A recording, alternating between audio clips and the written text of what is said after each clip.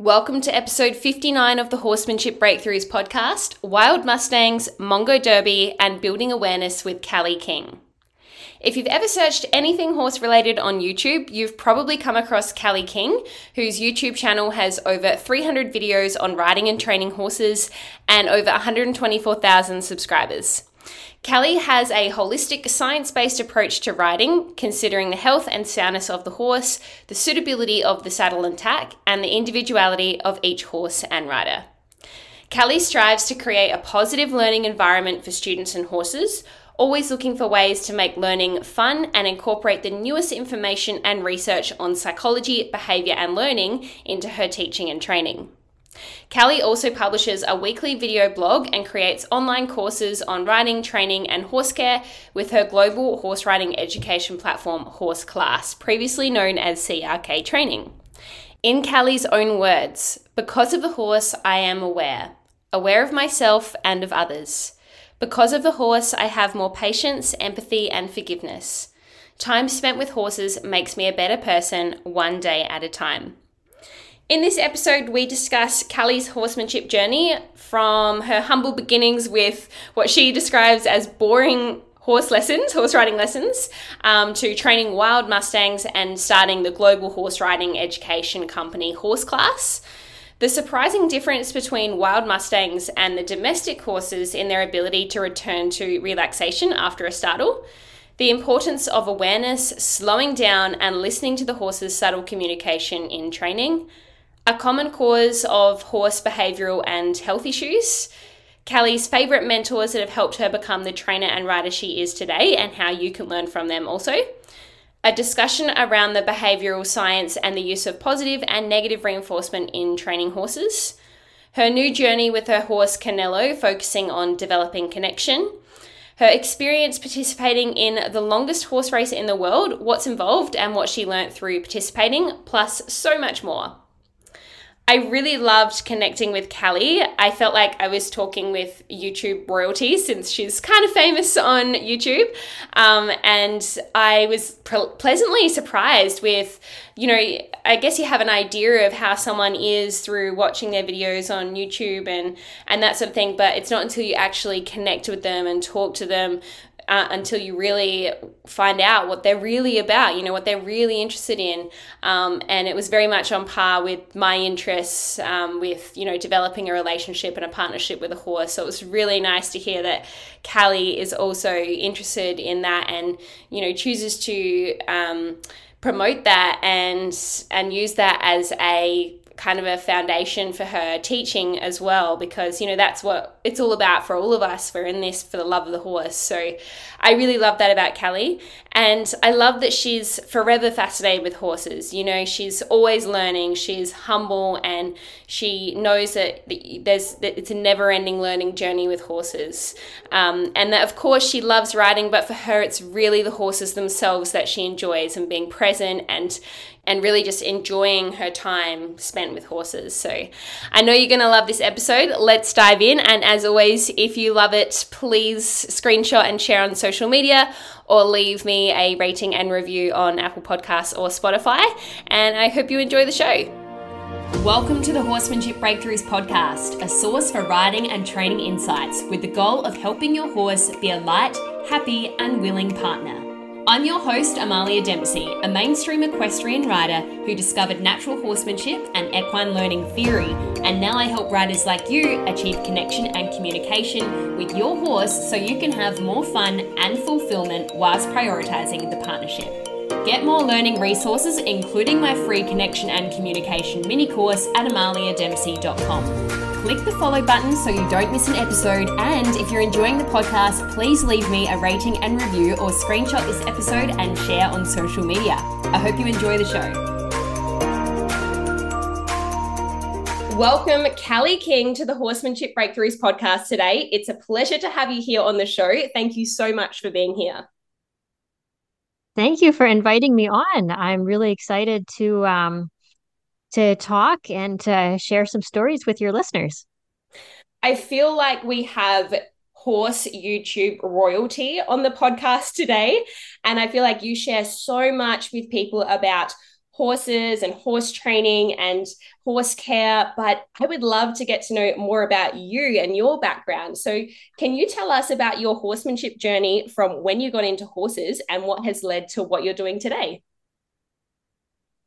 Yes, and it's funny. There's so many different ways I feel like that I could answer this question because my whole life has really been horses since the time that I was well, it started when I was 6, but really from the time that I was 9 on, I mean, my life is just guided with horses. So I could tell so many stories, but it started when I was young.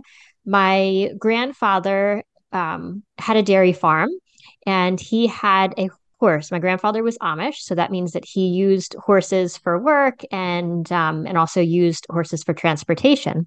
So his buggy horse, his horse that pulled his cart, was stabled and he wasn't a riding horse and I was not allowed to work with him when I was young or to do anything with him.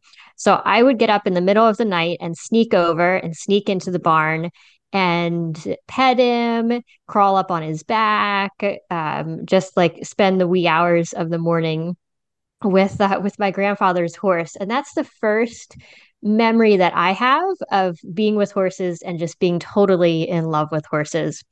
But it's funny because it contrasts with I was doing that, and almost at the same time, or shortly after, my parents bought me a package of riding lessons, and I absolutely hated them. I thought that they were so boring.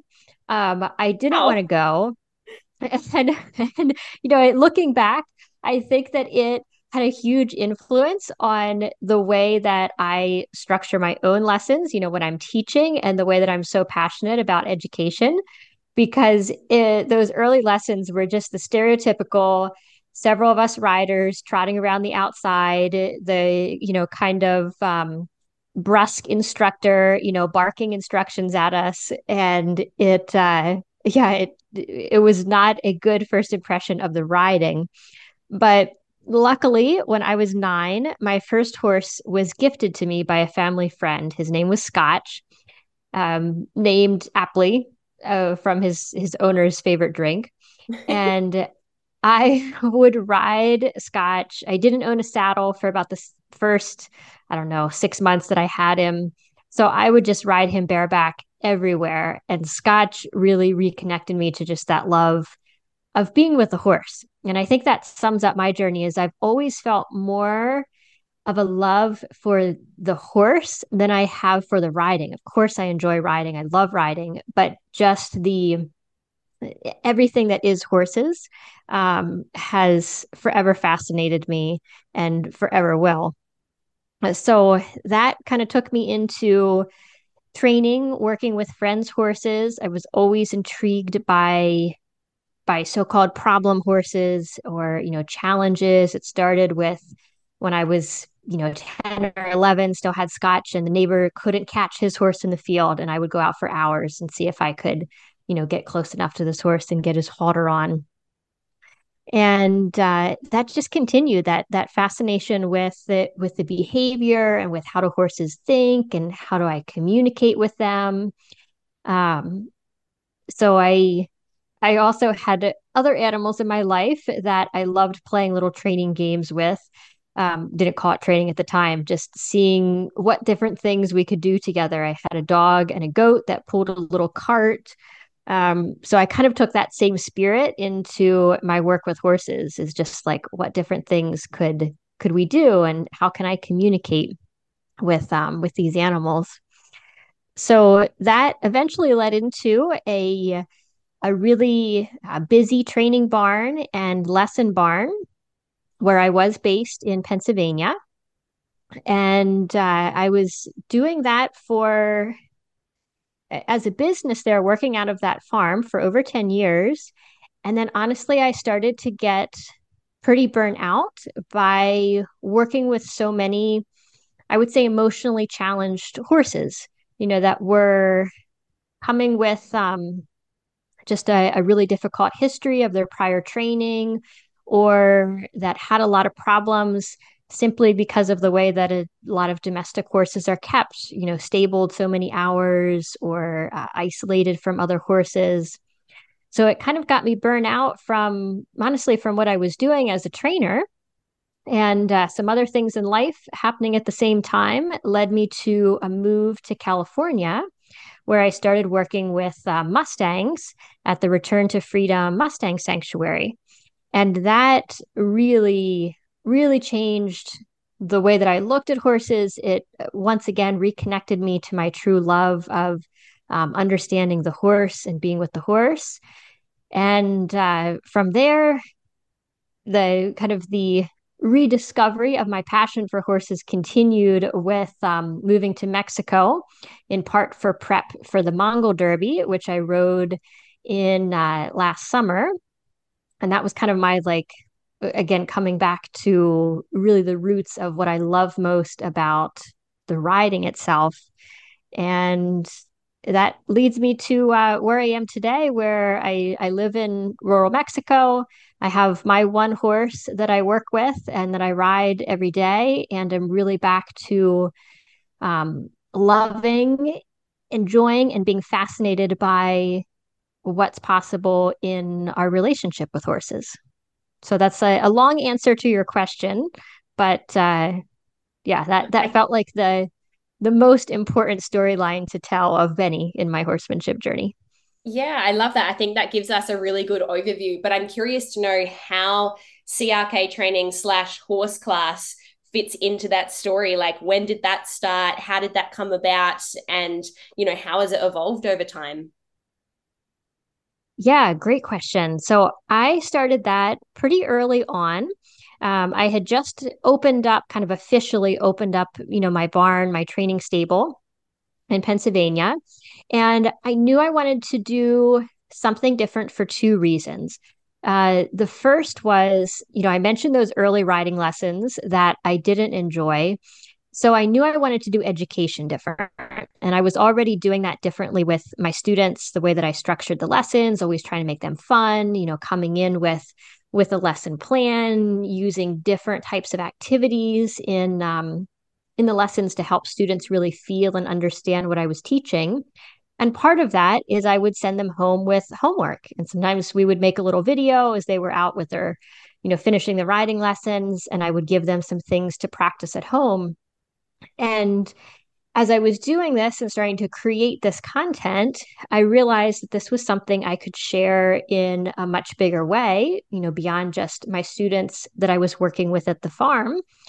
And the other reason behind it is I always knew that I wanted to move around, that I wasn't going to be working out of the same farm for all of my life, but I wanted to continue to teach and train. And those often are kind of challenging to do, especially when there's an actual farm and physical location. So I thought, oh, okay, well, I can support my current students by doing more of this publishing. I can work with my mentors and share their message, and I can start to build something that I can continue to do what I love without needing to always be here at the farm, doing it in this one location. So I started CRK training in 2012. We rebranded it to Horse Class in 2020, and yeah, it's been wonderful. A huge community, amazing community of like-minded horse people from around the world, and the students there and the other instructors continue to inspire me. Yes, and I love how you bring other instructors into the platform. We recently had Andrea Wadey on the podcast, and I have personally done her Pure Liberty course through your platform. So, absolutely love that. And I think it's great that you're collaborating with other instructors to really bring everyone's knowledge together because there are so many different facets of horsemanship and training and horse care, etc. So I think that's awesome. Earlier, you spoke about how the Mustangs sort of changed your view of horses. Could you tell us a little bit more about that and how you would summarize your training approach or philosophy with horses today? Yes. Yeah, the Mustangs, the first thing that they really helped me see was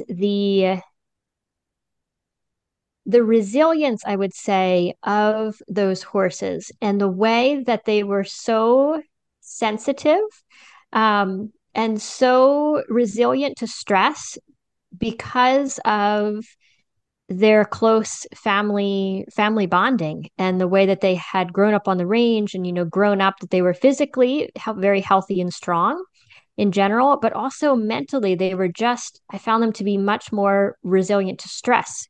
A big difference that I noticed, to give a specific example, is, there's a lot of our horses that we know, especially what we'll call the more, hotter, sensitive breeds, like the thoroughbreds and some of the warm bloods, that when they are excited by something, when they're triggered by something, it can take a long time for them to calm back down.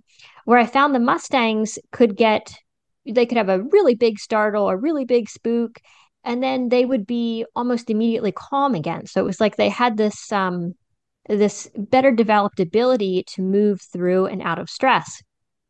So I found that really interesting, and it made me think a lot about the way that we, manage our domestic horses and the importance of the I'll call them wild. There's controversy around that, but the importance of the way that the wild horses were developing and the intricacy of their social structure. But it also really made me aware of, because they were so sensitive, really made me aware of how just my intention. I shared a story on my blog recently because I was there just a few months ago working with the horses again. And I was working with a young horse. We were just working on putting her halter on the first time. It was going well. We were making progress. And then I started looking at the time and realizing it was going to get dark soon. And I was running out of time to meet my quote unquote goal for the day of putting the halter on. And I don't, I'm aware enough that I don't think I changed anything. It wasn't that I started all, rushing around, but this little mare completely knew the difference when all of a sudden I was internally feeling a bit more pushed for time. And she was very wary of every move from then on out. So that's just an example of the horses made me take my level of internal awareness to a much higher level, become much more aware of how I was feeling and where my attention was, where my energy was, and also really break things down. Because these horses, a halter coming up in one position is totally different than a halter coming up with, say the crown piece unbuckled. So really breaking things down step by step and not assuming that the horses understood something was a really important learning for me as well. Yeah, wow. And I can totally relate sort of on another level, obviously not working with wild horses, but I really feel like the horses can feel when we have another agenda, especially when we really want that end result. They can feel that. It's almost like a form of pressure that they can feel from us. Whereas when you're more relaxed about the outcome, things seem to flow a lot more smoothly, and perhaps they feel a little bit less threatened by that. But I'm really surprised that the Mustang horses were better able to kind of self-regulate or get back down to a relaxed state after being spooked. That really surprises me. I thought the domesticated horse would be better at doing that. So why do you think that is? Yeah, it is really a great question, and this isn't an answer that I know. My guess is that it's because of um, the way that they have better social structure. So especially when they're together, they co-regulate. They can kind of feel safe within their group. And I think generally because of that, like their baseline level of stress is a lot lower. Where for many of our domestic horses, they might have, totally depending on the horse, not speaking of all of them, but many have kind of a higher baseline stress. Mm. So it's more challenging for them to return to really that base level of true calmness. Yeah, that makes sense. And I'm sure you had many breakthroughs working with the Mustangs, but what has been your biggest horsemanship breakthrough to date on your horsemanship journey? Hmm. It's a tough one. Yeah, it is a really good question because there were so many of them came with the Mustangs, but I think recently it probably is with my own horse. His name is Canelo, and I got him here after I moved to Mexico. I've had him for just over a year, and he definitely teaches me. And I wouldn't say this isn't like a big breakthrough. It's just the it was another realization of how much I don't know. I've been spent many years training and working on behavior problems, and I'm really, really skilled and really confident at bringing in a horse, helping get them from kind of A to A to M, I'll say. Going through the basics, solving problems, going through basic level performance things.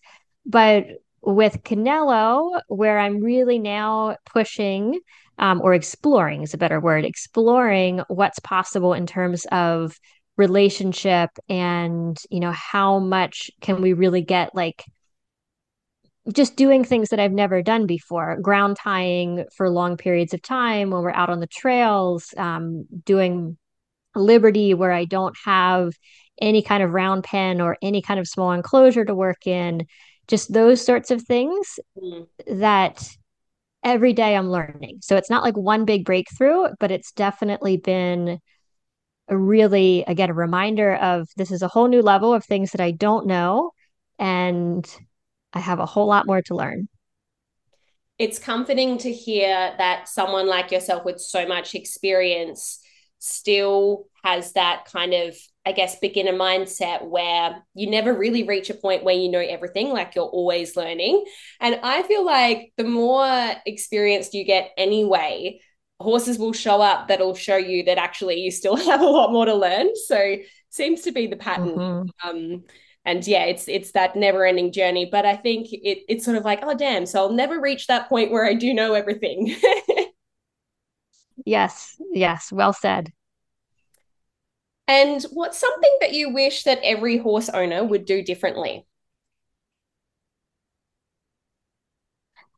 I would say Mm-hmm. slowing down and really working on being more aware of all that's happening. So awareness of ourselves is so important, I believe, with horses. Where is our attention? Where is our focus? Are we high energy? Are we low energy? What kind of emotion are we bringing to the horse? So there's that piece, but also then like the awareness of the subtlety in how horses can communicate to us. As simple as are they leaning away or leaning towards? Um, what are they consistently reacting to that is giving us clues about what they're understanding that we may or may not be intending in the session, and then also holding that and being really aware of the environment. And to me, when I'm around really great horsemen, I always see that their level of awareness is they're able to hold all three of those things, um, and really hold them. So they know what's going on, they know that horse, and they're also really in tune with themselves.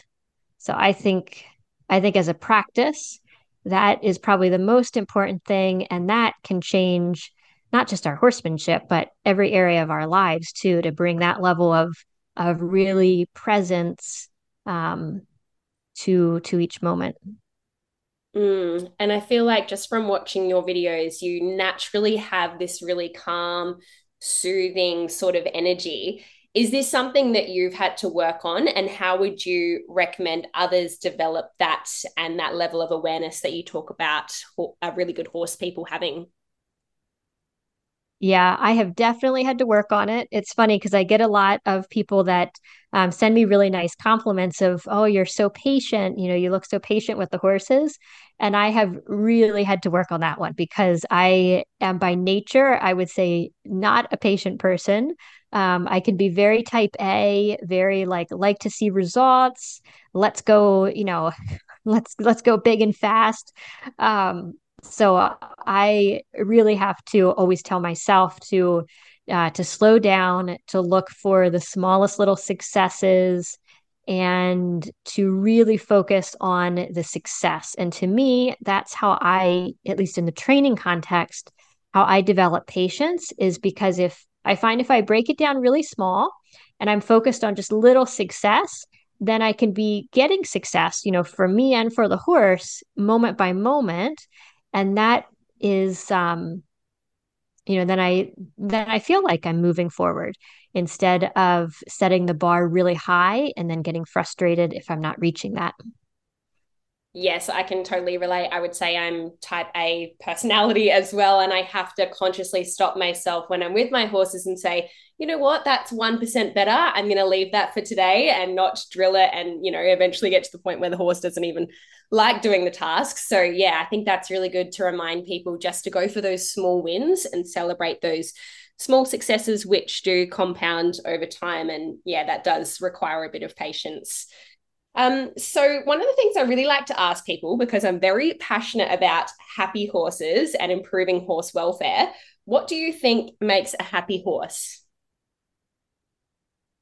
Well, I'm going to quote equine behaviorist Lauren Frazier on this one. And I'm not sure if this is originated from her work, but she puts it in a really easy way to remember, which is the three F's: friends, forage, and freedom. And I think this is the core. Horses are social animals, so they really need to be around others and have that social life. And that's to working with the wild horses really opened my eyes to the complexity sometimes of their social lives. And in their family bands, they can have so many different relationships, different relationships with different horses. And it's not definitely not the simple pecking order that we're sometimes taught that horses have. And then their bodies are designed to be grazing and to have, lots of forage going through to be healthy. And that freedom, because they're intelligent, so freedom to move, to explore, I think is really really important as well. And have you found that horses who lack those three F's in their life tend to have more behavioral issues or health issues? Have you noticed that on your journey? Absolutely. And both of those things, more health issues and more behavioral issues as well.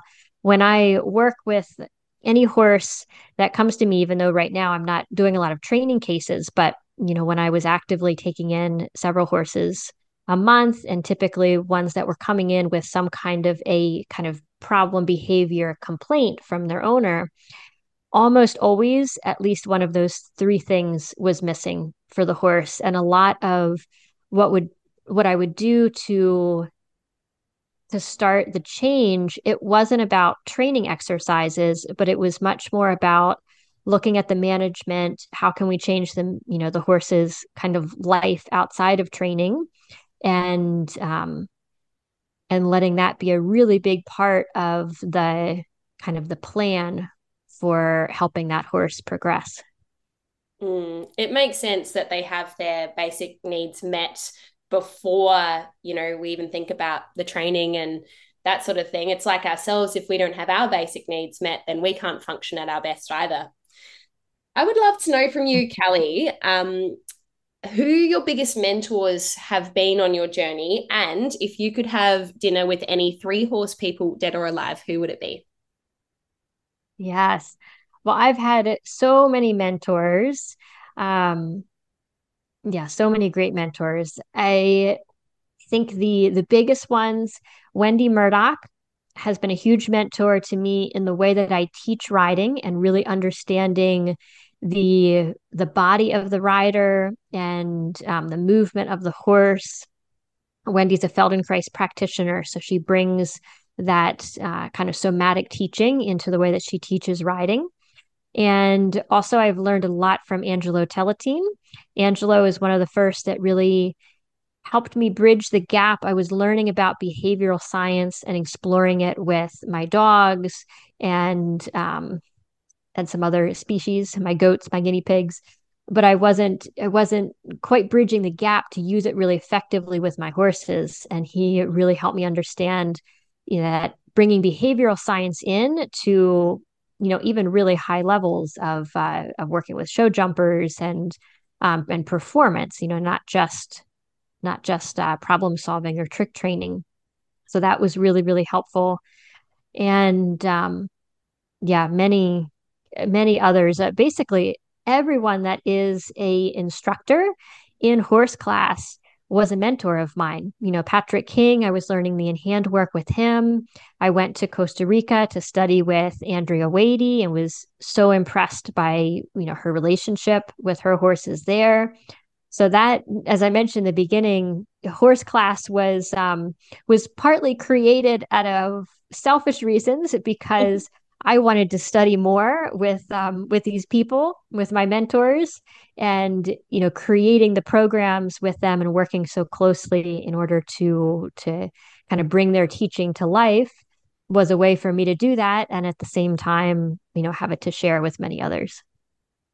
Beautiful. So yeah, that's current horse people, the first part of your question. And then the Yeah. second part of you said three horse people, Yep. dead or alive, that I would love to have dinner with. Mm-hmm. So two are easy. The first is Robin Wiltshire. And many people don't know of Robin, but he was the trainer for many years of the Budweiser Clydesdales.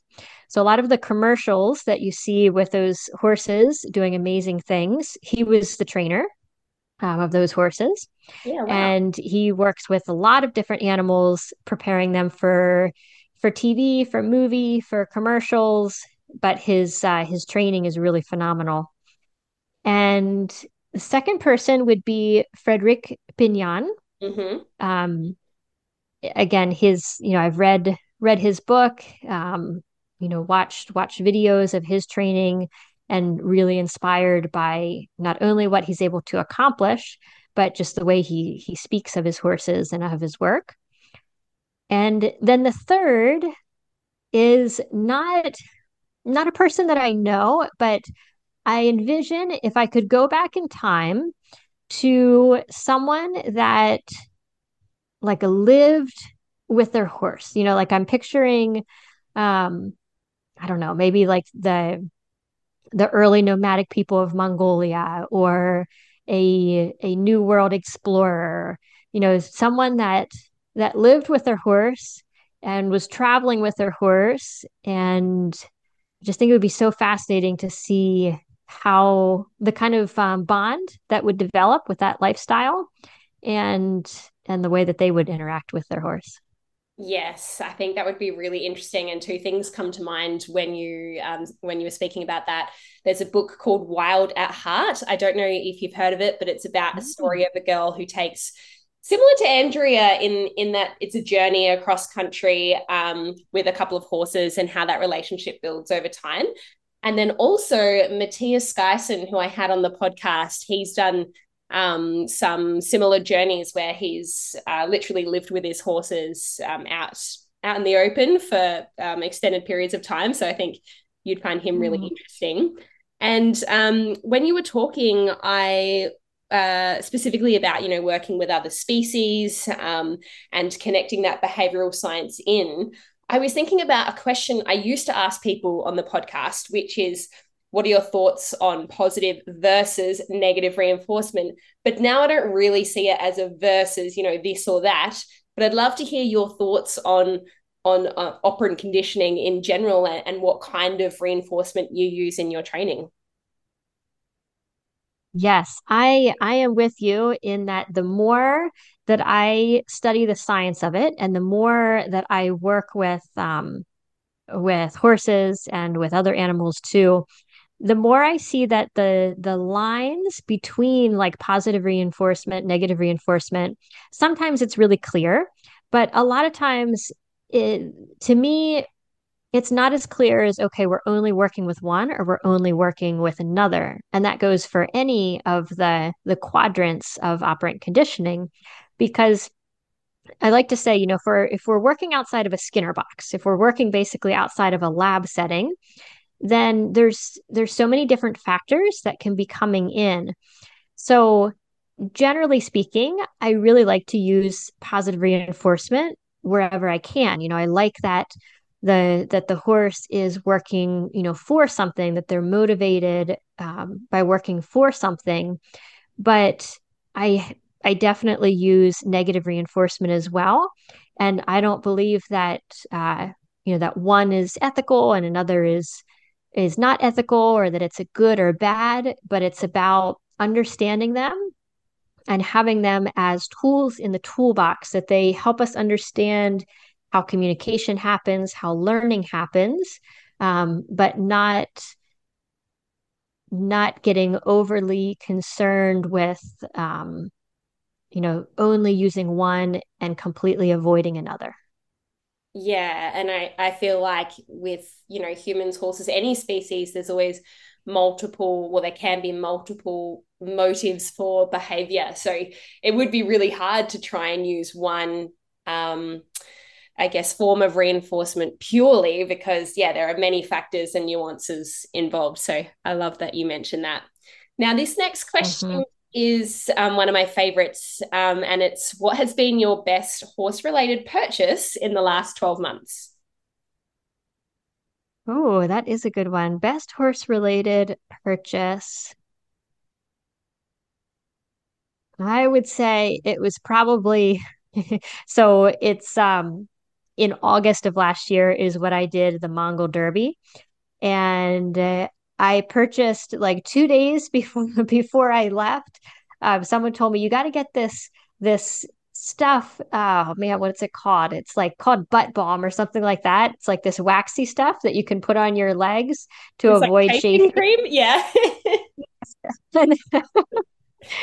Maybe not the typical answer, but I think that was my best riding slash horse related purchase in the last 12 months because And did you use it on I the made trip? it I used a lot of it on the trip and I made it through without a single chafe.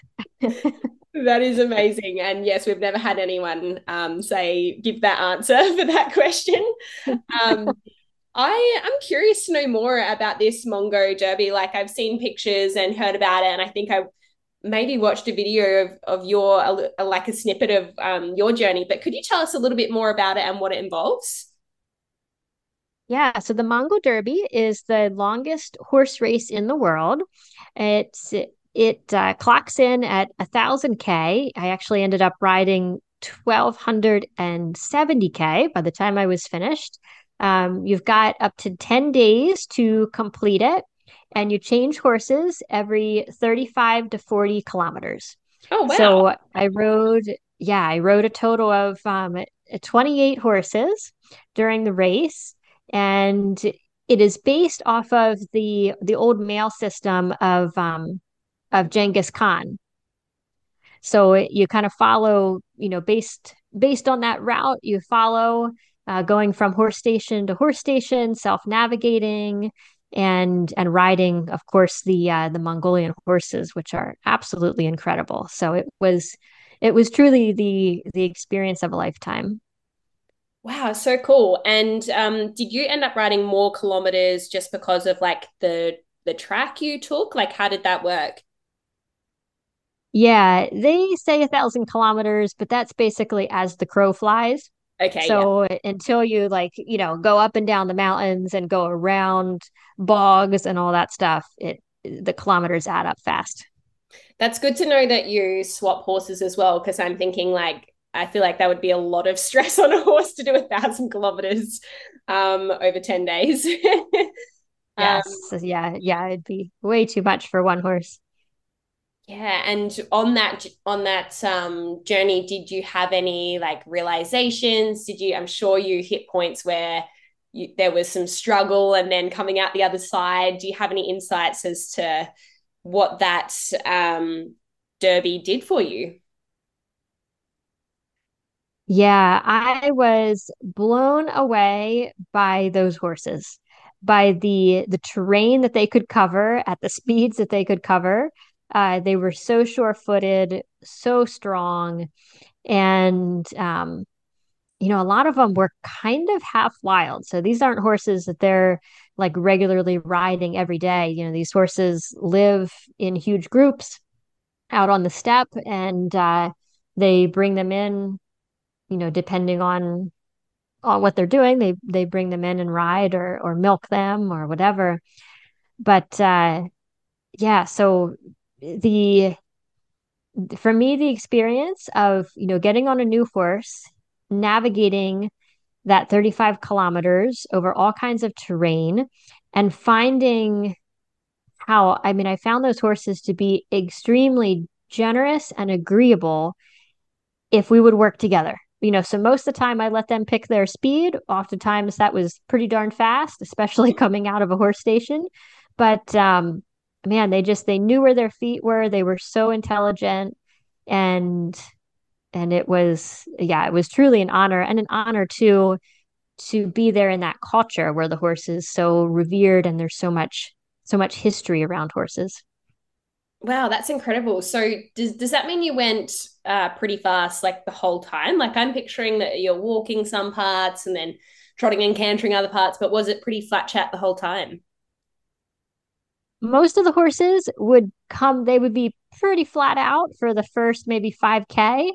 Um, and then they would slow down, and then it was mostly trot and canter, depending on the horse and depending on the terrain, some walking in between. But yeah, to finish, let alone to be competitive, you had to keep a pretty good clip. And they had vet checks, throughout the race. Every time that you switched horses, there was a vetting, and their standards were even above what the current standards are for endurance riding. So they had, really good vetting standards in place for the protection of the horses too. That's really good to hear. And what about yourself in terms of your fitness? Did you do any preparation for that ride, or were you already fit enough to just jump on and go? What sort of prep did you do? Well, I did. My prep was kind of strung out because I was originally going to ride in the race in 2020. And then, of course, it got canceled that year. It got canceled the next year. So I had 3 years that I was like prepping, and then, or 2 years that I prepped, didn't go. So then in 2022, I was only with my horse Canelo, who's definitely not, he's not a long distance guy, but I did as much as I could with him, which was really only up to about 30K, but we just did it really slow so that I would get the hours in the saddle. And then I did a lot of running too, so that I would improve my fitness that way. Yeah, so good. Wow, that just sounds like an amazing experience. I think I would love to do something like that one day. I've also had my eye on, have you seen the African horse safaris on social media? They look like Yes. they'd be incredible. Have you done anything like that? I haven't, not yet, but yeah, anything to do with riding and exploring the world, I think there's no better way to, get to know a new place than to be there on horseback. Definitely. Now, I feel like you're a bit of a horse nerd like me. Do you have any favorite horse books or resources that you could recommend to our listeners? I definitely do. And, I'm going to recommend the two most, what I feel like are required reading for any horse person. The first one is Centered Riding by Sally Swift. I feel like that is just a textbook for good riding. And then the second is called Don't Shoot the Dog. Mm-hmm. And funny name, but basically it's like a primer for understanding behavior and understanding training, operant conditioning. And it's written by Karen Pryor. It's written in a way that's really easy to understand, easy to read. And I think it's a great book. Yeah, I love that you mentioned that book. I found it quite dense. Like there's a lot of information in there, but I really like that you mentioned it because it's not like a classic horse textbook, so to speak. But I think it gets people thinking outside of the sort of traditional I guess, methods of being around horses and really getting them thinking about, how are the horses learning this? Why are they responding in this way? So, yeah, that's good that you recommend. Mhm. And yes, centered riding, absolute classic Sally Swift. I think there's an updated version now. I think I've got both in my library. I'd love to know Mhm. from you, Callie, what is your ultimate goal with horses? Yeah, I would say at this point, I really don't have one. And I'm enjoying it that way because I'm a goal setter. I'm, like I shared earlier, definitely tend to be a type A person. And in the past have always had goals of, okay, even though it wasn't competitive goals for me with my own horses, it was like, all right, I want to be, jumping 4 foot through the grids, or I want to be doing this liberty trick or that thing. And recently, as I'm working with Canelo, I would say my goal is more the sense of connection that we can develop. And that I have not yet felt like putting a clear objective on it. Hmm. It just kind of feels like going out there, spending the time, really being present in that time, exploring lots of new things, and seeing what develops out of it. I love that. And are you using some of Andrea's Pure Liberty work as a part of building that connection?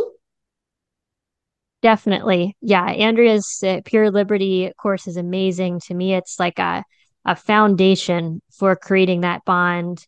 And then I've been, you asked earlier about positive and negative reinforcement. I've been using a lot more positive reinforcement, kind of expanding the different things that I use that for. And yeah, and kind of seeing again, playing with, how do I combine that with clear pressures, kind of clear pressure cues, and working mostly in very open spaces. Very interesting. Are you Yeah. going to be updating people on your journey with Canelo on social media, or is this just something that you keep to yourself? Like, how can we find out more about your journey with Canelo? I I would say not yet. I'm doing some documentation of it, but I think I will put it out later. And to be honest, the reason why is I'm in such a exploring mode that I don't want to. It's not that I'm teaching or would teach what I'm doing. And sometimes I think, especially in the position that I am, that I've put out so many teaching videos, sometimes anything that I demonstrate is then kind of immediately taken as a how to. Yeah. And right now I'm in the mode of like, wow, I might have tried that for a week and it really didn't work. So, not something to follow. Yeah, So, and I'm sometimes just, it's nice just to have that kind of pressure off as well, where you're free to explore and experiment without feeling like you've got to teach it, so to speak. yes, yes, exactly. And also without feeling like I've got to have my mind in that place of like, okay, well, how am I going to film this? Where am I going to put the phone? Yeah. It's nice to just go out and, not take a phone, not take a camera, not be in that mindset at all, just really be present with what I'm doing. Absolutely. Yeah. As much as I love sharing my journey and content on social media, I also like to and consciously leave my phone inside sometimes just so that I can be really present and, not have that kind of thought like, oh, I should get this on camera. It's nice to be able Mhm. to leave the phone inside sometimes. So, what is the one message you would like our listeners to take away from today's interview?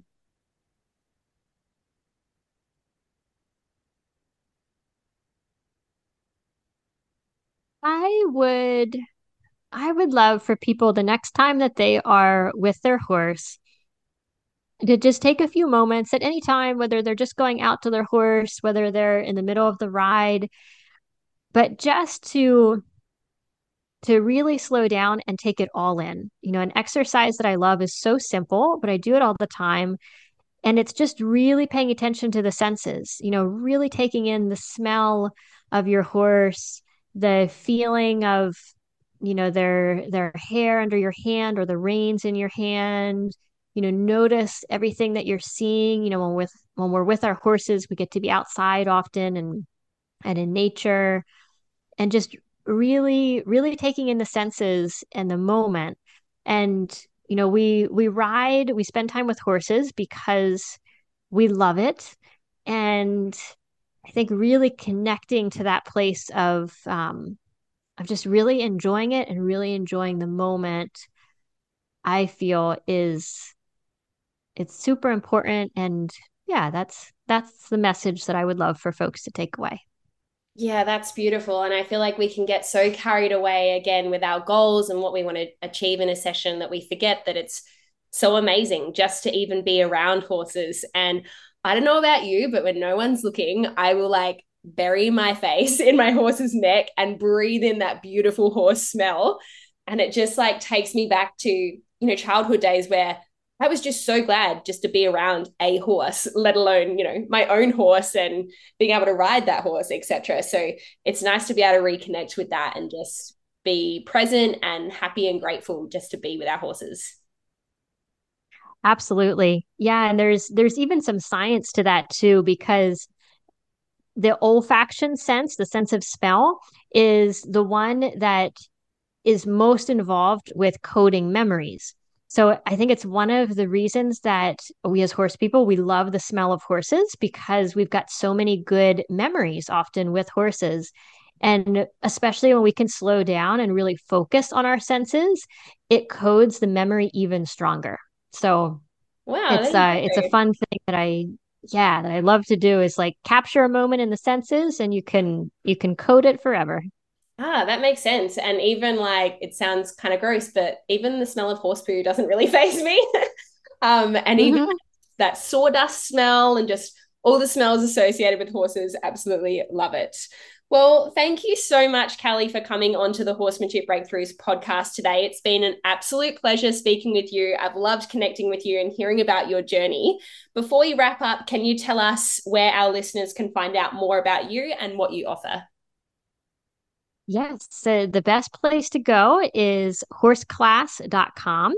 And from the website, I've been doing the weekly videos since 2012. So we have quite a large library of resources. You can view the different courses and programs with all of our instructors, and yeah, get all the links to follow us on social, all of the stuff from the website.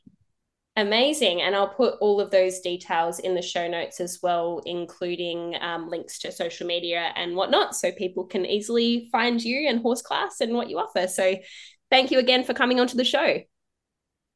Thank you so much for having me. This was really fun.